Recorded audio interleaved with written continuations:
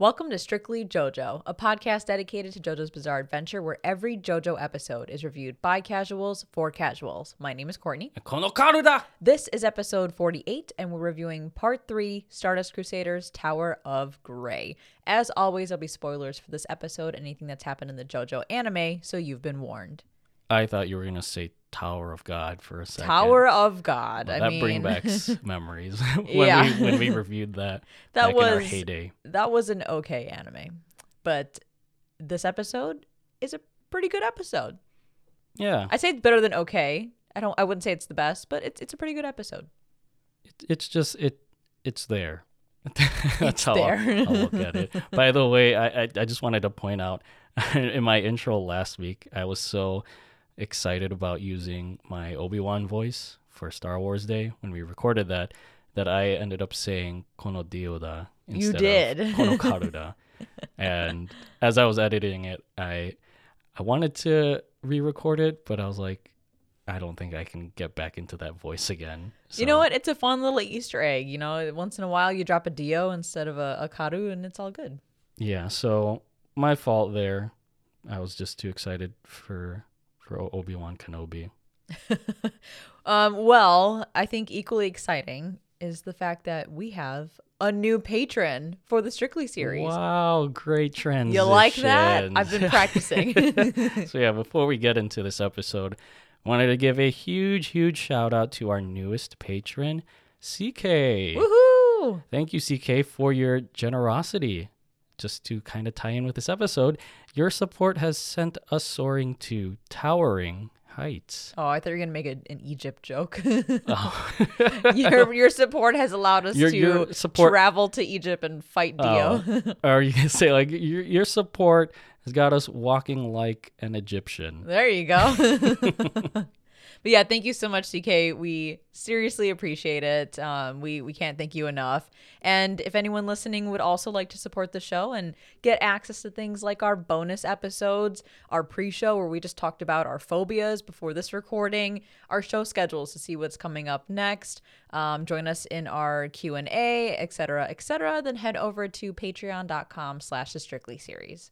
And on the Spotify end of things, thank you to everyone who has been leaving us ratings. We finally breached 30 ratings. I think we're at 31. We breached? Breached? We surpassed? Reached. Yeah, surpassed. We breached the 30 mark? It sounds like we're forcibly entering some person's house. Yeah, we pushed into the 30 mark, beyond 30. But either way, I think we're at like 31 ratings on Spotify, and we are still pushing toward our goal of getting 50 ratings on Spotify. So if you are listening to us on that platform on the iOS or Android app, all you have to do is go to Strictly JoJo. You'll see a little star there under the follow button. You hit that star, you leave us a rating, and it helps us out a lot. We're going to hopefully make it to our goal of 50 ratings, and your support is greatly appreciated. And of course, if you're listening to us on other platforms such as Apple Podcasts, you are more than welcome to leave us a rating and a review on those platforms. Yes, please do. Yeah, we read through them, and we always love to get feedback, especially in the form of written reviews. Hopefully they are good reviews, but we'll read them nonetheless. So yeah, whatever podcast streaming service you're listening to us on, please leave us a rating or review. So one piece of JoJo news that I wanted to share this week. So 2022 is actually the 10th anniversary of the JoJo's Bizarre Adventure anime. And so I think throughout the year, David Production and Lucky Land, whoever's in charge of JoJo, has been putting together some special events and promos to celebrate the anniversary. And so for this month, through the rest of this, through the summer, there will actually be a JoJo and Skytree collab. According to this Crunchyroll article, Tokyo Skytree reveals its JoJo's Bizarre Adventure decor and menu. For those of you who aren't aware, Tokyo Skytree is the tallest structure in Japan as of 2010. It's the primary TV and radio broadcast site for the Kanto region.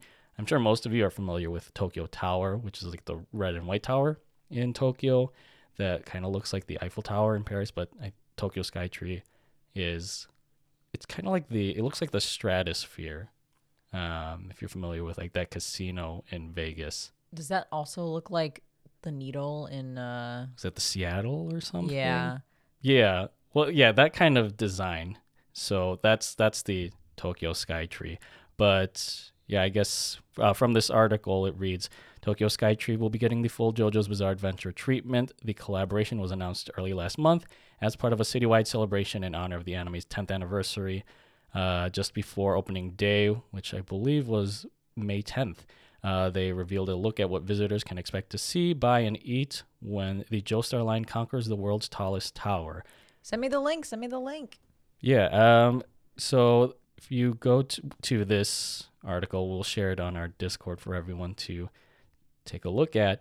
It looks like they have like artwork and art displays up in the Tokyo Skytree, various art designs related to JoJo, and yeah, it's very vibrant, very gorgeous, of course, in the vein of JoJo's unique animation That style. looks so cool. What the fuck? I want to go. Yeah, it says, look at this merch. Oh my god. Yeah, so you can take a selfie, it says, or purchase a photo package to get a picture alongside your favorite character, which I feel like they do that a lot at all those touristy spots throughout the world. Is this Jotaro Omurice where it says Ora Ora? Yeah, on I was the about to plate? say it's called Ora Ora Omurice that you can Cute. purchase to eat, To eat. Yes, I would hope so.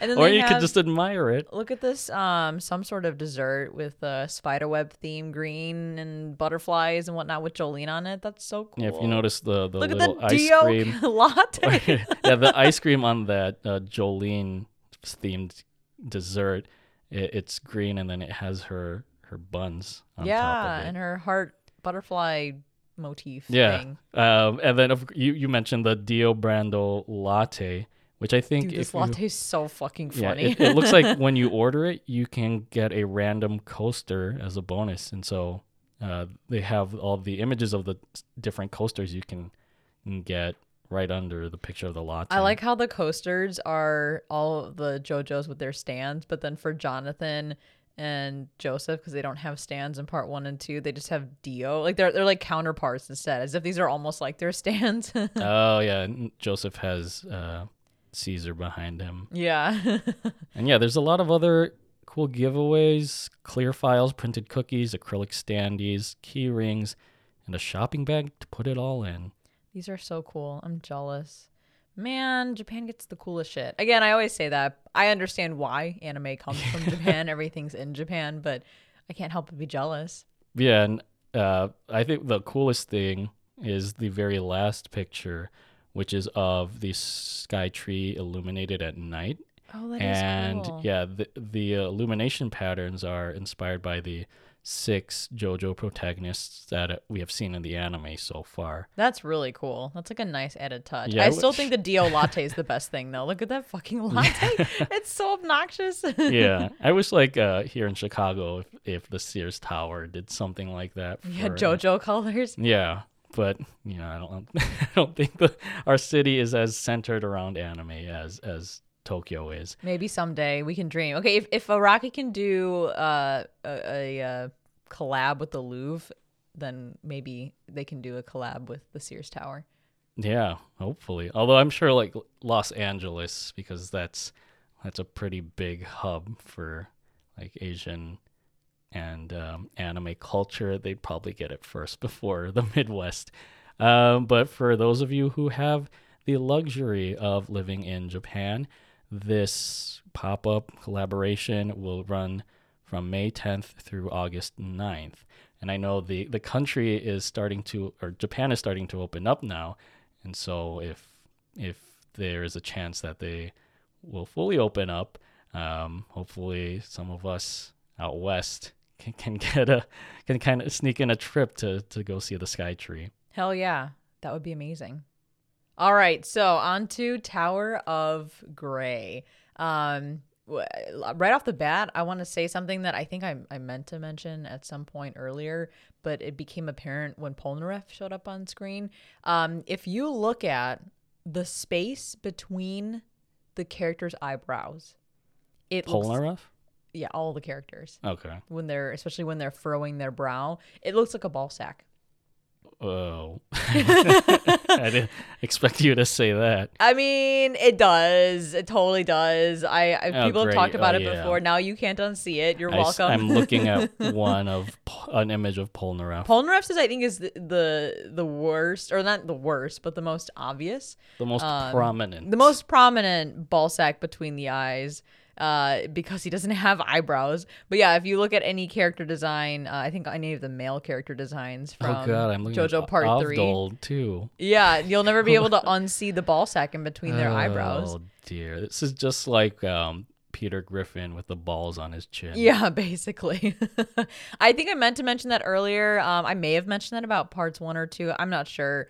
I don't think if they have that, it's as obvious as part 3. I think part 3's ball sack is most defined here. Ball sack between the eyebrows. I feel like we've talked about dicks and balls a lot recently on our episodes, not just JoJo, but in strictly anime too. It's not intentional, people, we swear. Penises on the brain.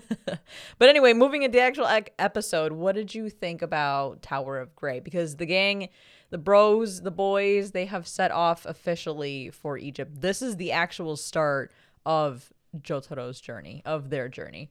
Yeah, so as much as we've started the Stardust Crusade, in a way, I guess we've also started the Stand of the Week run through with these episodes, because we had a short break in episode 3 where they were helping out Kakyoin, and then we find out about Holly suffering from her stand. But I think every subsequent episode from this point onward deals with a different enemy stand user. Yup, it's Stand of the Week formula for the rest of the time until we get to Dio. Although for this week, it would be 2 stands of the week because we see Tower of Grey, which I think the tower, is that the stand name? Tower of Grey. Yeah, Okay. I don't think they tell us the guy's name. The Okay, user's well, name. I'll bring that up later in the what the hell's our segment called? I'm losing my in music or tarot reference. But yeah, besides getting into that formula that we've come to know and love from JoJo, I think we're gonna continue questioning a lot of the logical fallacies and inconsistencies with stands and stand users, and there are a bunch in this episode. So we'll be continuing our formula of pointing those out since we've started our rewatch. And another thing that is kind of cool about part 3 is that while you still have these like set pieces or like these action set pieces, it also mixes in a sort of like travel vlog feel that I noticed, especially with this episode when they end up in Hong Kong, where the show starts dropping all these fun facts and trivia about the places that the Stardust Crusaders end up visiting. So as much as this was like a good so-so episode, it kind of establishes things that we will get used to seeing with every subsequent episode of part 3. I think that's where the narrator of JoJo really shines, is when he's telling us about the locations, the new locations that the Jo Bros go to. That's what I love. I mean, it's not often you see a global setting like this in anime. It's certainly not rare, but it's not often. And so it's nice to have a moment, with each new location where you get to learn and appreciate a little bit about that culture, but not only just like telling you about the culture, but actually infusing that into what's happening. Like particularly with this episode, Kakyoin having, been well traveled, he explains about like different things about Hong Kong that he's learned along the way, and good food and whatnot. And same with Joseph. So it's pretty cool that they don't just give you information about a certain location. They actually blend some of those local flavors, if you will, into the actual episode. But I would say this episode, again, like it's good. It kind of, it's not the most exciting episode because the first half of this episode is literally just 4 dudes fighting a beetle on an airplane. But it's still really funny, and I really enjoyed it. And I think while every single JoJo part is absurd, it's bizarre, I think this is probably the first episode of part 3 where things really get bizarre because, again, it's 4 dudes fighting a beetle on an airplane. That's what the first half of this episode is. Really think about that. It's these 4 macho dudes basically trying to squash a fly. Yeah. And that's JoJo, and that's why we love it. With that all said, buckle your seatbelts, dear listeners, as we fly into our synopsis and discussion for Part 3, Episode 4, Tower of Grey. The Stardust Crusaders must be flying Spirit Airlines because man does this flight suck ass. The group is attacked mid-flight by another of Dio's dastardly disciples in the form of a stag beetle who's way too open to some tongue action. Kakyoin comes to the rescue and shuts that shit down right away by knocking an old geezer out cold and tearing the beetle apart Lisa with a sneaky sneakster attack from Hierophant Green. The beetle's ultimate stand user, revealed to be the old geezer from before, takes one last breath to curse their Stardust Crusade before reaching his connecting flight to HE double hockey sticks. Joseph uses his extremely limited piloting skills to crash land the plane off the coast of Hong Kong, where he proposes a less risky travel plan to Egypt by sailing the 7 seas. The group's date night out on the town is subsequently interrupted by Jean-Pierre Polnareff, a flat-topped Frenchman foraging for friends, until he reveals his true intentions as yet another of Dio's dastardly disciples. Polnareff challenges Avdol to a duel and promises to emaciate the Egyptian Esper with his stand, Silver Chariot, and his fencing sword, thereby giving Avdol, dare I say it, his own French tip.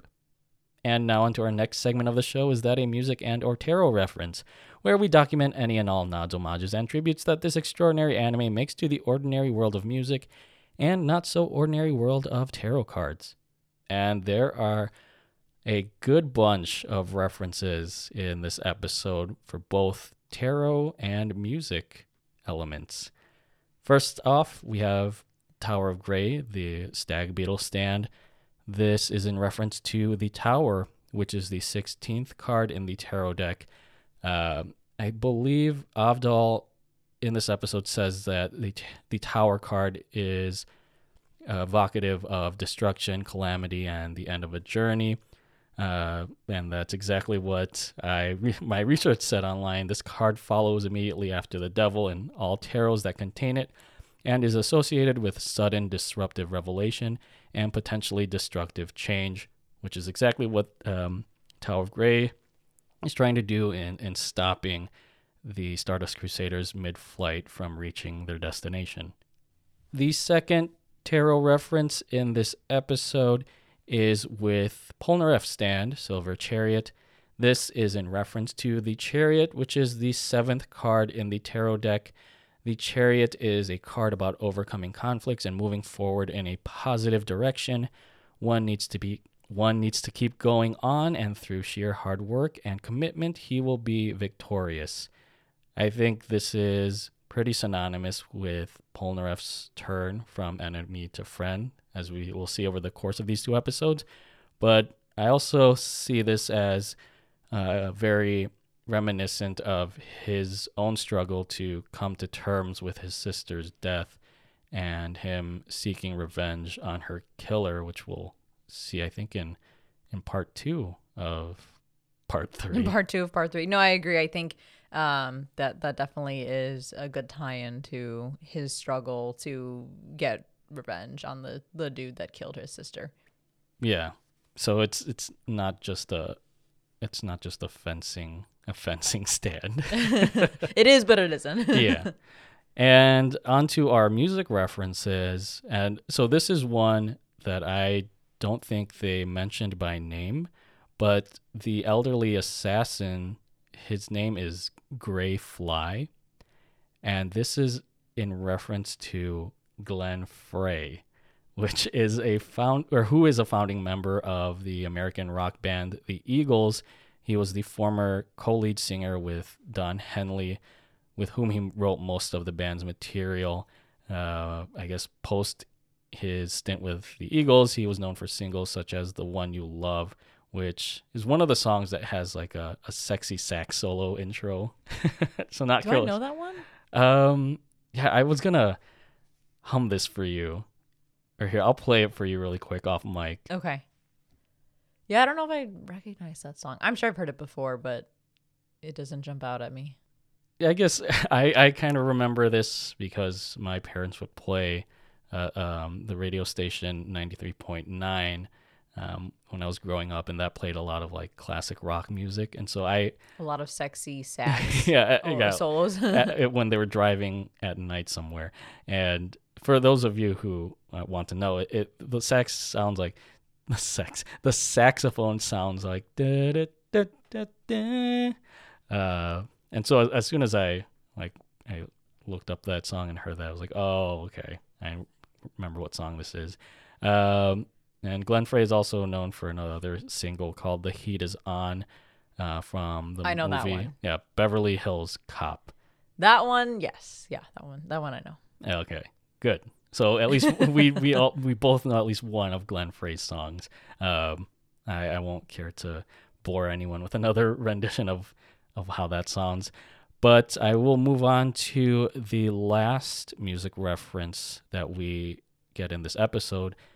It's with Jean-Pierre Polnareff himself, which I didn't even know his name had references before. I didn't either. Yeah, his first name is in reference to Jean-Paul Belmondo. And he was... So this isn't actually a music reference, but I just wanted to point this out. Jean-Paul Belmondo is a French actor who was associated with the new wave of French cinema in the 1960s.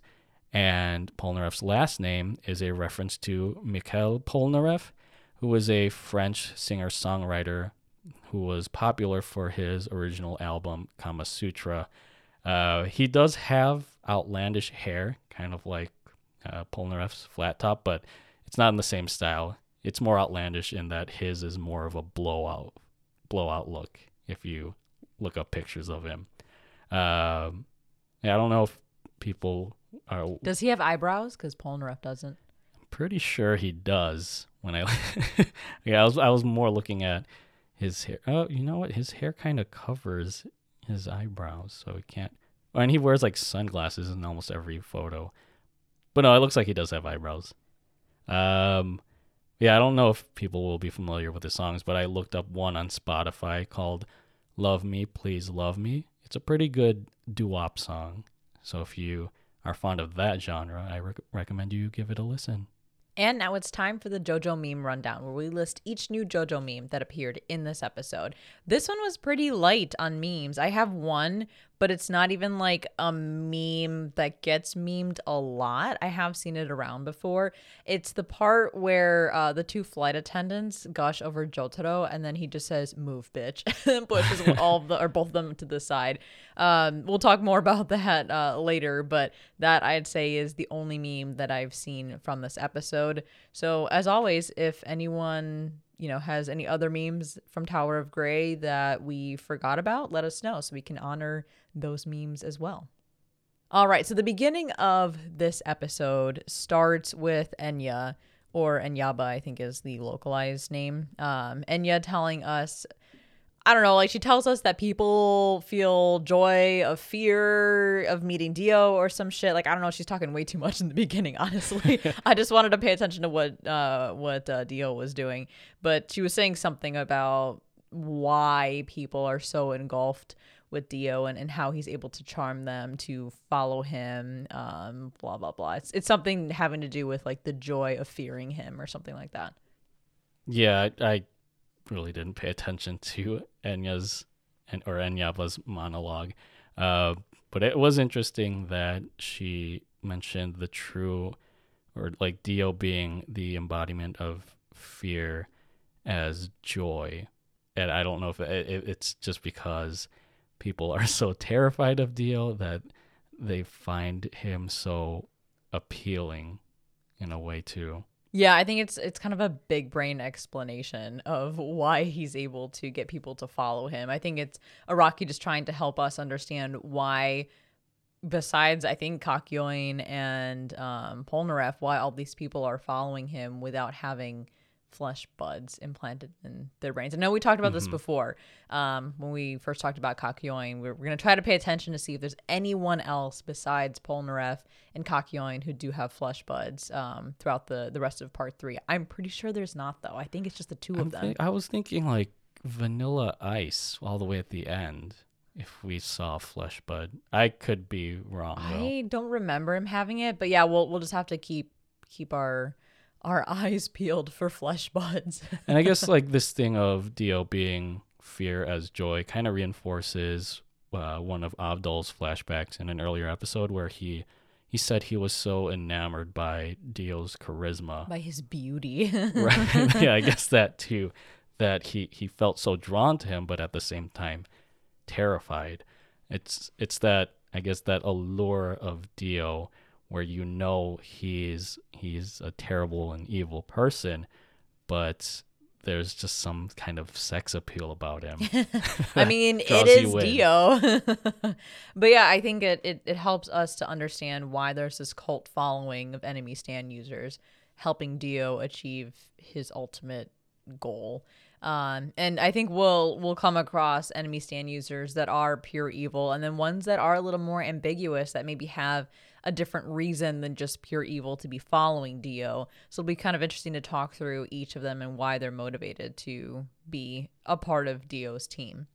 But here we have Tower of Gray's stand user where he's just flat out evil.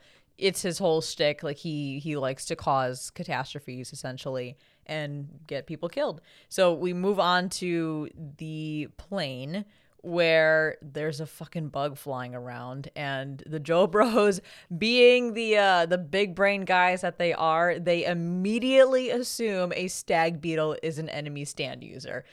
I mean, they're right, but like still, that's immediately where their brains go. And it's probably because Joseph's been around the block. He knows what the fuck, is a threat and what's not. Jotaro's really fucking smart. He can spot that shit a mile away. Avdol knows stands very, very well. Kakyoin, I don't know. He's a pretty bright dude, I guess. So it was so funny to me watching this, thinking like, oh, there's a bug on the plane. Like anyone else would be like, whatever, just it's gross, but kill it. Here they're like, is that an enemy stand user? That's immediately where their brains go. Maybe it's because I was thinking like, they're flying out of Japan, and stag beetles are pretty prominent in that country, right? Yeah, there's beetles and shit. I don't know if stag beetles specifically, but yeah, there's a lot of beetles in Japan. So at first I was like, why is there a random beetle? Like if it's a random beetle on the plane, then yeah, that's cause for concern. But yeah, if they're flying out of a country where beetles are known to be prominent, then it shouldn't be so surprising. But yeah, I know, I agree. And I don't think stag beetles are an immediate threat to anybody. I don't know if they're like poisonous or what, but I would assume not. So I would also assume that they wouldn't be startled by a bug on the plane. If it was like a snake or like a snakes on a plane. Yeah, snakes on a plane, or like a scorpion or something, which does happen in like the more desert like states. I've heard stories about like scorpions getting snuck on because they're like bugs. They like sneak into little crevices and then they somehow get onto planes and then they have to kill them. But anyway, then I could see them reacting the way that they did. But you know what? They weren't wrong, so we'll look past it. Also, this is one thing where I'm just thinking of the logic of this scene. So like you're 30,000 feet in the air and there's cabin pressure, right? And that's kind of affecting your ability to hear things. I'm surprised they can hear the fluttering wings of this stag beetle. Maybe it's really loud. I mean, I feel like the engine roaring is probably more deafening than anything, but I don't know. They heard it. I don't know. They're very acutely aware of their surroundings. Yeah, right. They're Joe Bros. They have heightened senses and abilities. And then on top of that, I'm the whole episode, or the whole first half of the episode, I'm thinking, how do these guys not wake up everyone on the plane with their yelling? Yeah, that too. They're literally screaming at a beetle, and then, like obviously no one else is a stand user, so they can't see their stand. So they're just like standing there looking at the beetle, shouting like "ora ora" and all these things. Like nobody woke up. Literally nobody woke up. Like not even the flight attendants thought to look back and say, what the fuck's all that noise? Oh yeah, because they just came out of nowhere later in the scene. Yeah, they were So like it's in the like- front of the plane or something. Yeah, everyone else is affected by the cabin pressure and their hearing, but not the Joe Bros or this enemy stand user. Well, speaking of crying out things, not crying, but like crying things out, we get the very first Star Platinum cry from Jotaro. We do? Yeah, he says Star Platinum. Oh, that's right, because he did get the name at the end of the last episode. Yeah, so it's the first time he shouts Star Platinum, and I was like, ooh, that's awesome. Like, I just, obviously, we've heard it 1,000 times, but just hearing the first one ever, I think was a really cool moment. And then out pops Star Platinum, and I don't know, I guess Tower of Grey starts talking to them because Tower of Grey is yet another stand that can communicate but is not sentient. And this is something we'll look at as well. We've talked about this before on the podcast, but I think, at least in the anime, the only sentient stand is Sex Pistols from Part 5, Mista's stand, because they actually converse with him and they have their own thought process. Versus other stands where it seems like it's the stand user communicating through the stand, which is a thing. They actually established that in Part 3, I think in the next episode with the monkey on the ship when, well, I guess it's right before that. No. Yeah, when they're on the boat and then Jotaro gets pulled into the water and he's able to use his stand to communicate to the stand user that's trying to kill him in the water. They specify like you can communicate through your stand to other stands and subsequently to their users. So we'll continue to look at stands as we get introduced to them pretty much throughout all of the JoJo anime, because one of our ongoing questions is, are there any other sentient stands besides Sex Pistols? So here I would say Tower of Grey is not sentient. I think it's the stand user talking through his stand. Yeah, because that was something that I pointed out to you as we were watching, is that this beetle is suddenly talking. Of course, we haven't met the actual stand user yet, since he appears later. I do know that I think the stand mentions that they had caused a plane crash in England the year prior that killed 300 people. And I was wondering if there was like a historical precedent for that. And I think I just found it. It was Pan Am Flight 103, December 21, 1988. Although that's what we have to clear up. When does Stardust Crusaders take place? Araki changed it. So I think it was whatever year made Jotaro 17. He like changes it to be 89, where he becomes 18. And I think it was in the middle of Okay. Part 3. Like he just suddenly started saying now it's 1989.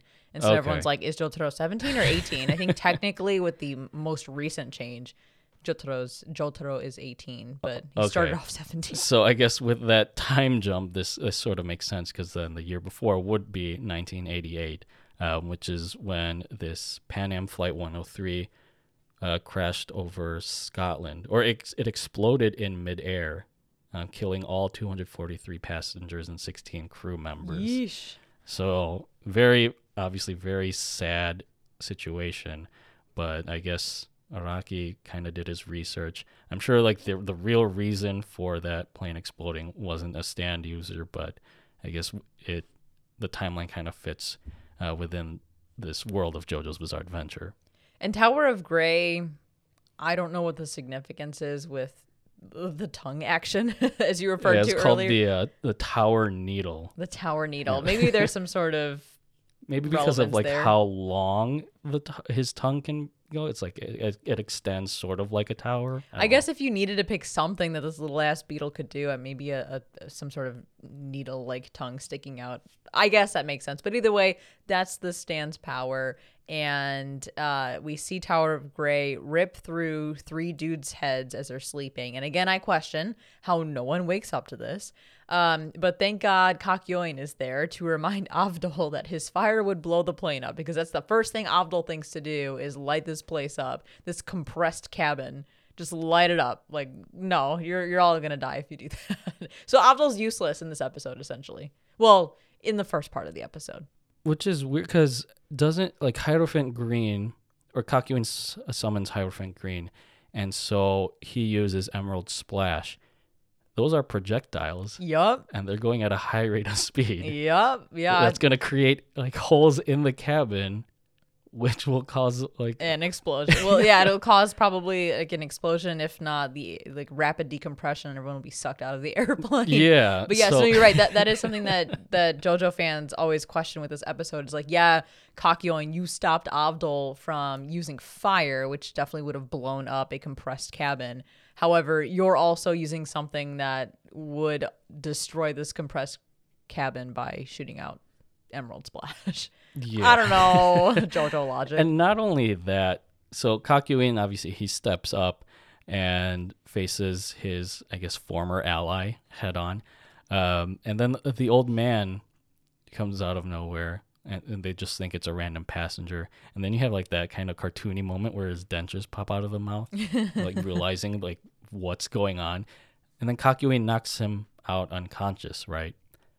Wouldn't the beetle no longer be sentient or conscious? Correct. Yeah, I had the same thought. I'm like, first of all, it's pretty clever of the old man to pretend to be a regular passenger.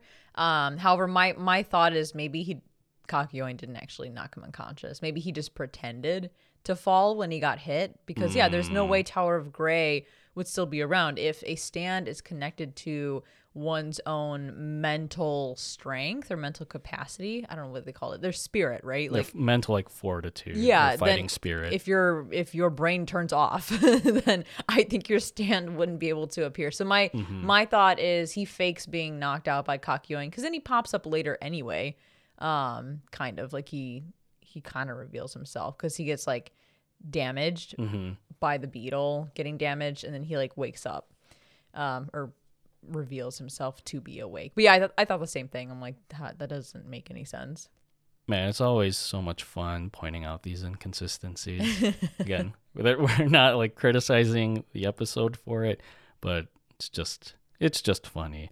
One thing that's not so funny, but more so majestic that I loved with the scene is we hear Kakyoin's theme music. We do. It's the first time we get introduced to it. And honestly, it's a fucking awesome theme song. I don't understand why Kakyoin gets such a cool theme song. Like, not to knock the guy or anything, but there's some cooler characters out there. But yeah, I think Kakyoin's theme song is one of the best Jobro theme songs of them all. I would say Bucherities is also fantastic. Those two are two of my favorite Jobro theme songs. So yeah, it's great that this is the introduction of that. Yeah, and for those of you who don't know, Kakyoin's theme song is called Noble Pope.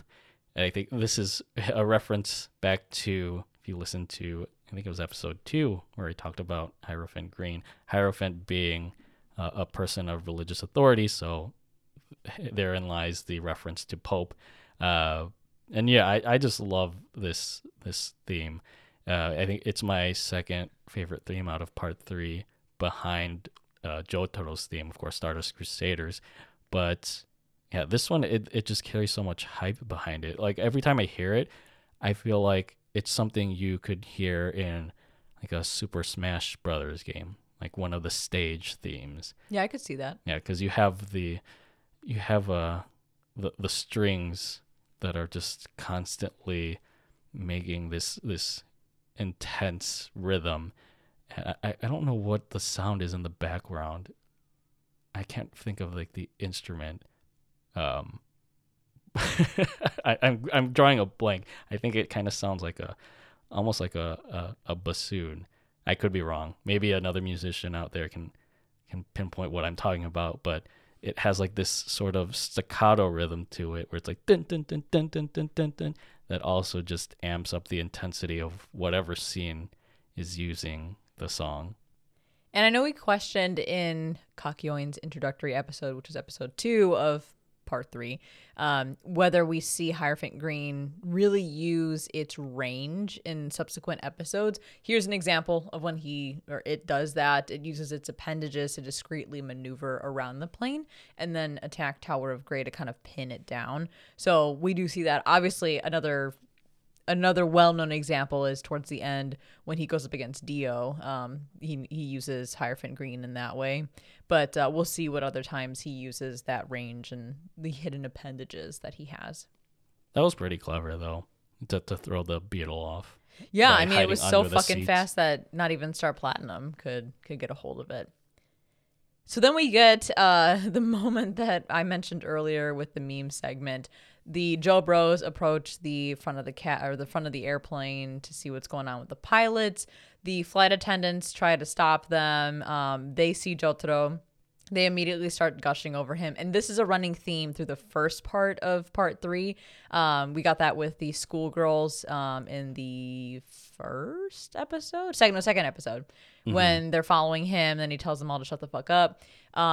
We see this here. We'll see it again probably in the next episode when those girls want him to take their picture. There's a couple of times where we see women gush over Jotaro, and every single time he is not having it. Same thing here.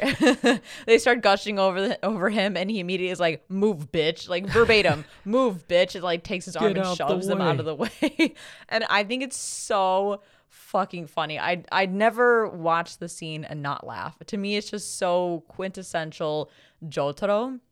And I find it hilarious. And then Kakyoin comes in and he's like, "I apologize for my friend. He shouldn't talk to you that way." Yeah, complete opposites there. I think what's great is the delivery of the line, because Jotaro is so nonchalant. Yeah, about he it. like literally does not give a fuck at all. I don't know why these women in this part love the bad boys. It's like you'd think that, I don't know, when women start gushing over a handsome character, usually the character plays into it, or it kind of, gives them an ego boost. Jotaro flat out does not fucking give a shit. And I kind of respect him for that. Like, he's not interested in that stuff, and he doesn't want to be gushed over, so he's probably just like, whatever. I will say, though, and this is another kind of running theme we'll see with Jotaro when it comes to certain characters in part 3, I feel like Jotaro is one of those characters that responds well to strength. And this is I think this is like one of the first examples we see of this in part 3. And again, we'll see it over and over again. Here, after Tower of Gray's stand user dies, the flight attendants don't scream. Like they want to, but they hold it back. And then Jotaro kind of does a 180, going from "move, bitch" to then calling them pros for not screaming and then asking them for their help. Kind of like showing them more respect. He kind of has that 180 because he realizes, oh, they're not just weaklings. They're actually, very good at their jobs, and they didn't kind of cause an issue with our situation by screaming and waking up the passengers. I think another example that we'll get in a couple of episodes is Annie. When she's introduced, Jotaro responds well to her right off the bat because she's pretty tough. She's like, "I'm going to fucking cut you." She pretends to be a boy so that she can, run away and all this stuff. And he I think, responds well to her and her strength. But then as their relationship goes on and she starts gushing over Jotaro when she's reintroduced later in part 3, he does a 180 in the opposite direction where he's like, "You're fucking annoying. Please go away." Yeah, you're right. So I think we all, well, not to dive too much into it, but we'll also see this over the course of part 3 with Joseph. I think Jotaro slowly starts to respect Joseph more and more, realizing he's not just a useless old man, that he actually is very brilliant, a seasoned fighter, and offers a lot to their group. So anyway, I just find this one of those like small but very interesting things about Jotaro that I'm hoping we can bring up, as the episodes go on. Yeah, and speaking of Joseph, like after Jotaro, like he instructs, I think, the stewardesses to prep the passengers, and then the old man makes an appearance again, just to again kind of curse the Joe Bros on their journey before he gets sent to the Shadow Realm. Joseph steps in and offers his help by trying to fly the plane, since the pilots. This is where it's weird. Like, when would Tower of Grey have killed the pilots before they started to realize that the plane was going down? Probably earlier on. I mean, they were already dead when they entered the cockpit, so he probably sent his stand in there and just offed them right away. But like before the Joe Bros encountered Tower of Grey, or while they were probably fighting? Before. I would say before, because the plane's probably on autopilot. But then if it's on autopilot, it wouldn't have started nosediving, would it? Did it start nosediving? I thought he just needed to land it. Or it was the plane was crooked. It started to fly crooked. Oh, well then, yeah, maybe one of their bodies was leaning on it. I don't know. My assumption is that Tower of Grey killed them before and then came out into the cabin, and that's when they first saw it. Okay. Yeah, timeline's kind of screwy here. But anyways, yeah, it's Joseph's time to shine.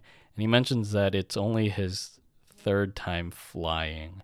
And I kind of had to backtrack. The first time was when he was a young teenager saving Speedwagon from those hijackers. Yes. And the second time was when he pummeled cars into the volcano in their climactic battle. Yes. Which I'm surprised, like, what, Joseph was probably 19 or so at that time.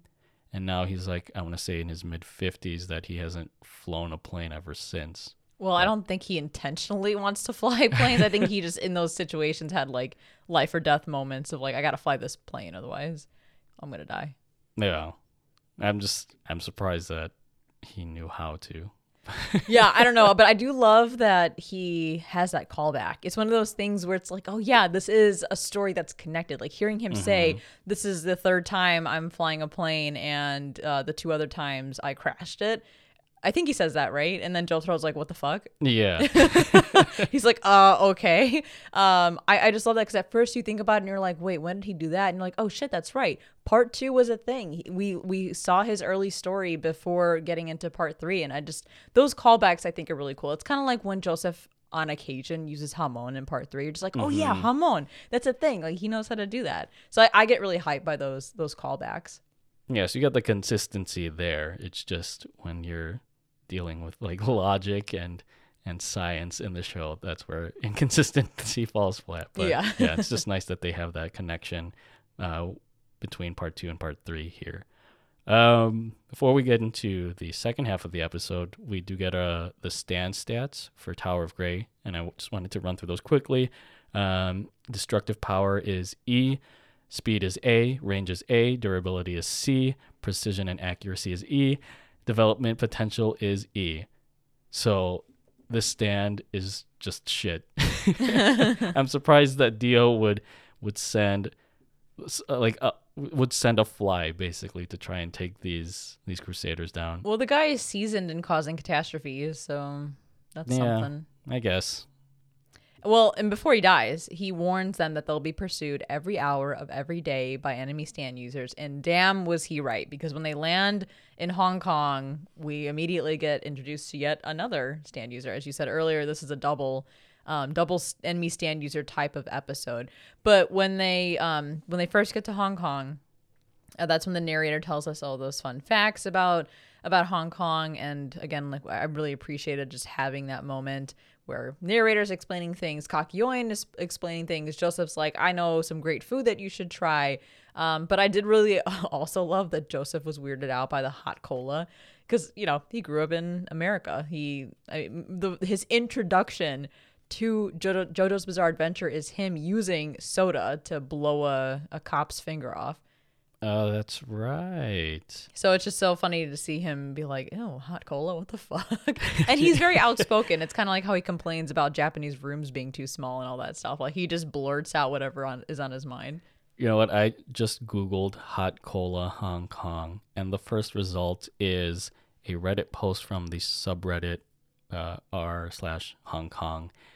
And the person who posted this says, I was watching an anime recently, and a scene set in Hong Kong ended up involving a Hong Kong specialty of hot cola. Oh, so gee, I wonder what they're talking about. Yeah, he wanted I think this person wanted to know if it's an actual delicacy in Hong Kong, and it seems that it is, according to some of these replies. That one person says that their grandmother used hot cola to help soothe a sore throat and cold.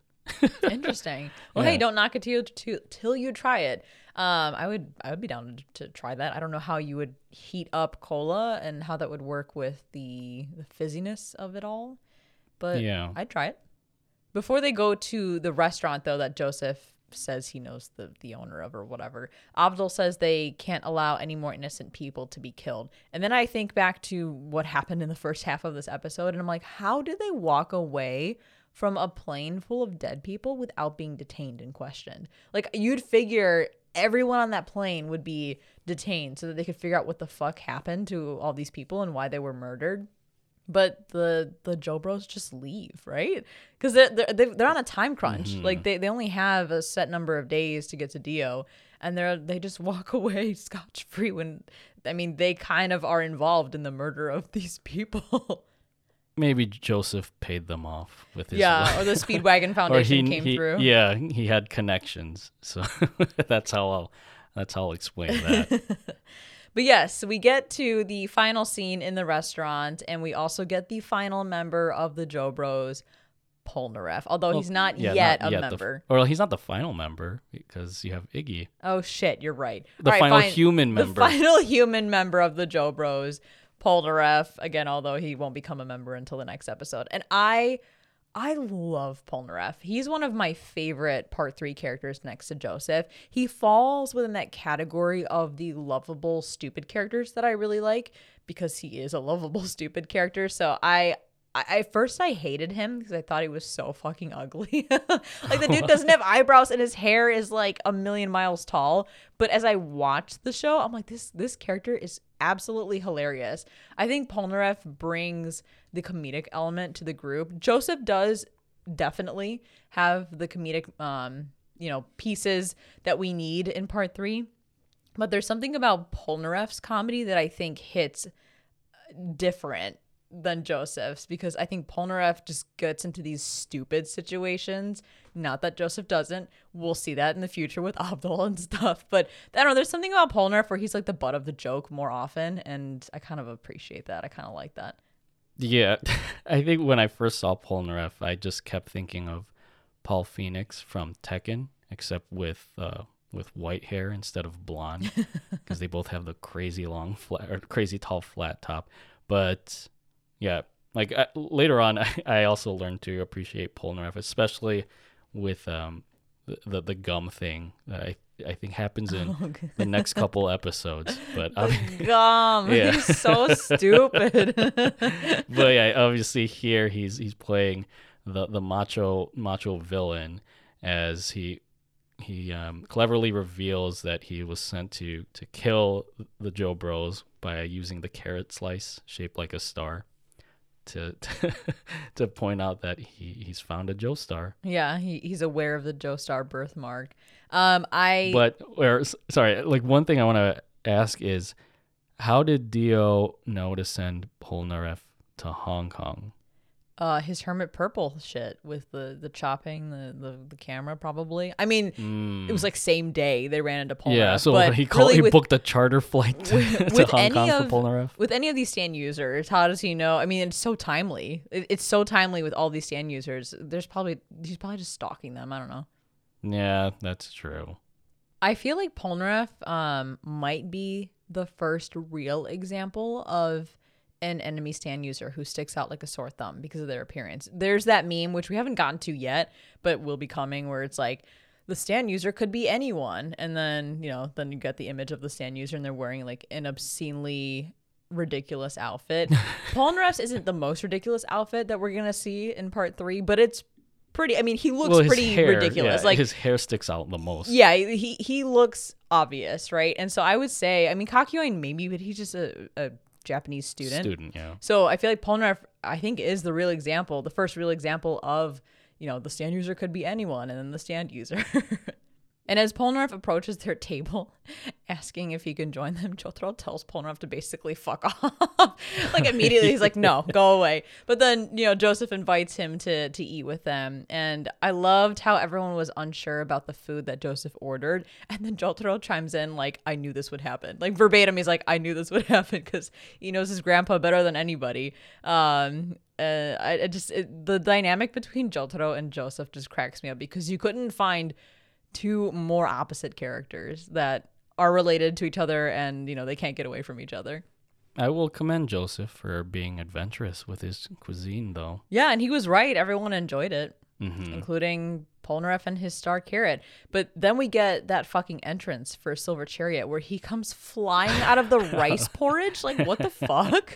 Very dramatic entrance. Like, of all the places, it just rips through the rice porridge. And I really love hearing Polnareff's voice actor say Silver Chariot. It's one of my favorite things. Anytime he shouts Silver Chariot, I'm like, that sounds so good. It just sounds nice. It's kind of like when Jotaro shouts Star Platinum. It's just like, yeah, that's hype.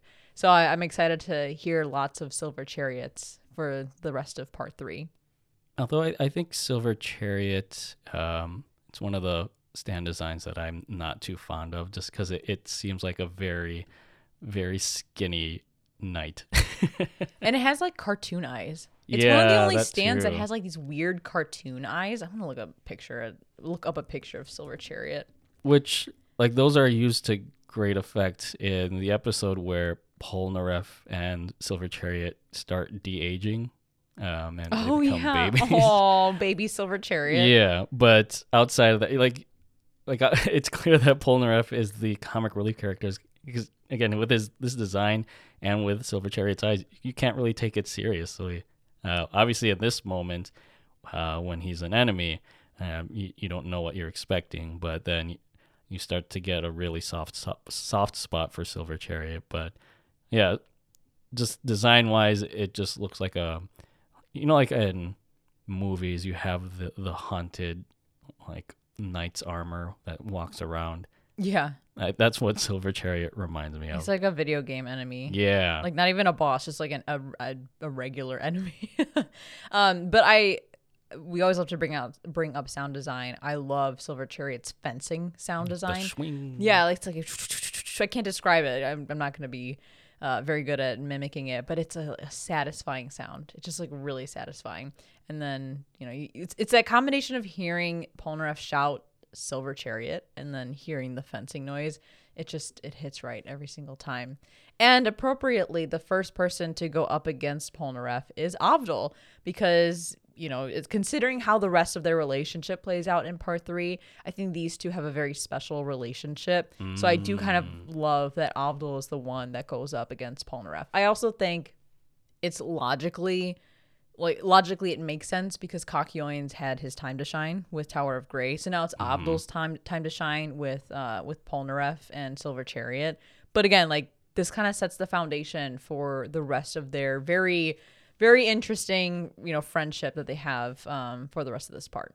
Yeah, I forgot that Polnareff and Avdol have a very close relationship, especially with what happens in the climactic battle against Dio, or even before that, with what happens with Whole Horse when Polnareff thinks Avdol dies. Oh yeah, that too. So this is before they became each other's true Joe Bros. I also just love that, like, they put the table on. Is it Polnareff who sets the table on fire, but it just looks like a clock? Yeah, what the fuck was that all about?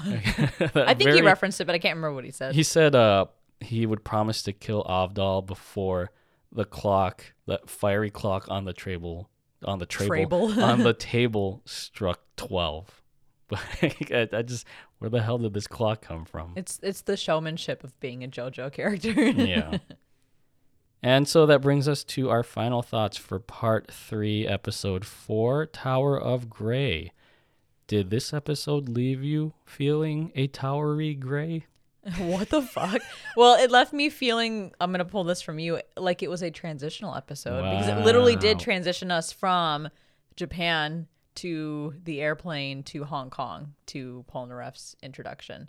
Because you only got Tower of Grey for half an episode. Granted, you probably can't do more with that whole scene than like half an episode's worth, so I'm fine with that. Actually, I read somewhere that they added the scene where they're outside that one vendor's stand and he's talking about the rice porridge. So it's not in the manga? No. Oh, interesting. Yeah. So they probably just needed things to fill in for this quote-unquote transitional episode. I mean, the episode ended on a good note. It was the cliffhanger to Polnareff and Avdol's big duel. But yeah, I would say this was a good episode. I enjoyed it. It's definitely not going to be one of the top episodes of part 3, and there's a lot of fucking episodes in part 3.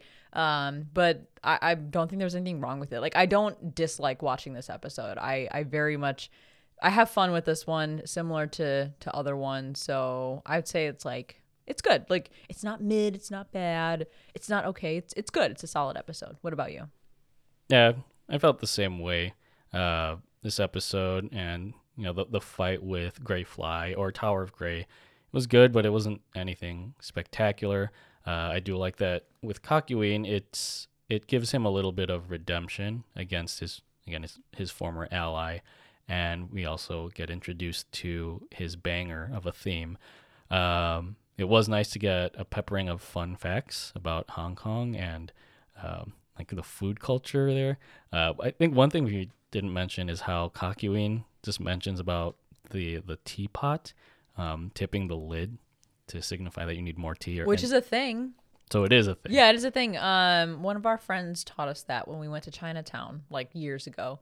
I remember it was like midnight. We went to Chinatown with her and we all drank the tea. She's like, oh, just leave the lid open. They'll know to bring more. Oh, and did that same friend also tap the table like Kakyoin to show? No, she didn't do that. But she said leave the lid open. Well, we could all learn from Kakyoin when it comes to like the culture of Hong Kong. I hope that's legit. Because what if you go to Hong Kong, you start tapping the table, and they look at you like, "The fuck are you doing?" Like as if you're playing poker or something. Yeah, it's like this was. Wait, is it poker or blackjack where you tap the table? Uh, It's blackjack. I think it's blackjack. Yeah. Yeah, for hitting. Yeah, something like that. I've never played at a table. Or getting another card. It's called hitting. I don't know. Hit me is where you get another card. Yeah, I don't gamble, so I don't know. But yeah, this was 1980s Hong Kong, so who knows if that's still like a tradition there. But yeah, just getting all those travel tidbits, and I feel like we're gonna get more down the Stardust Crusading road. So you could kind of say that with this episode, it establishes that JoJo is a perfect tourism booster for all the countries and regions that take place or that are used as settings in this part.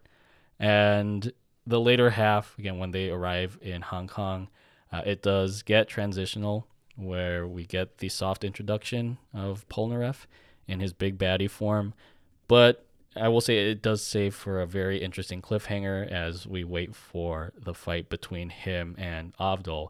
And I was kind of laughing off mic at this earlier, is the next episode will herald the arrival of one of my favorite lines or memes in part 3. Oh, yeah. Yeah. Yeah, we'll definitely talk about that. I just realized, didn't in this episode Joseph reference that story Around the World in 80 Days, which is kind of like, I don't know if it's the inspiration or what, for the story, but it's like there's a tie-in there with Araki wanting to do this story, this journey, this like global journey for the Joe Bros, and then the story Around the World in 80 Days. Yeah, he does mention that. It was more so to highlight the simplicity of the travel in that book. I never read the book. I actually watched. Do you remember Jackie Chan was in a movie called Around the World in 80 Days? No, I didn't know that. It came out 2004, starring Jackie Chan, Steve Coogan, and Cecil DeFrance. Oh, you know what? I think I do remember that. I like vaguely remember that. Yeah, I think I got this as a Christmas present, like the DVD as a Christmas present, and I was just watching it. And yeah, Jackie Chan's in this movie for whatever reason. But yeah, I'm not too familiar with the original novel, but yeah, I feel like the story of Stardust Crusaders does take inspiration from Around the World in 80 Days. I'm reading Araki wanted to make this part more like a road movie, basically. And that he did. And we have jumped from Japan to somewhere over the skies to Hong Kong. And I think then they set sail, and I don't remember where they end up after that, but we'll get there. We'll get there.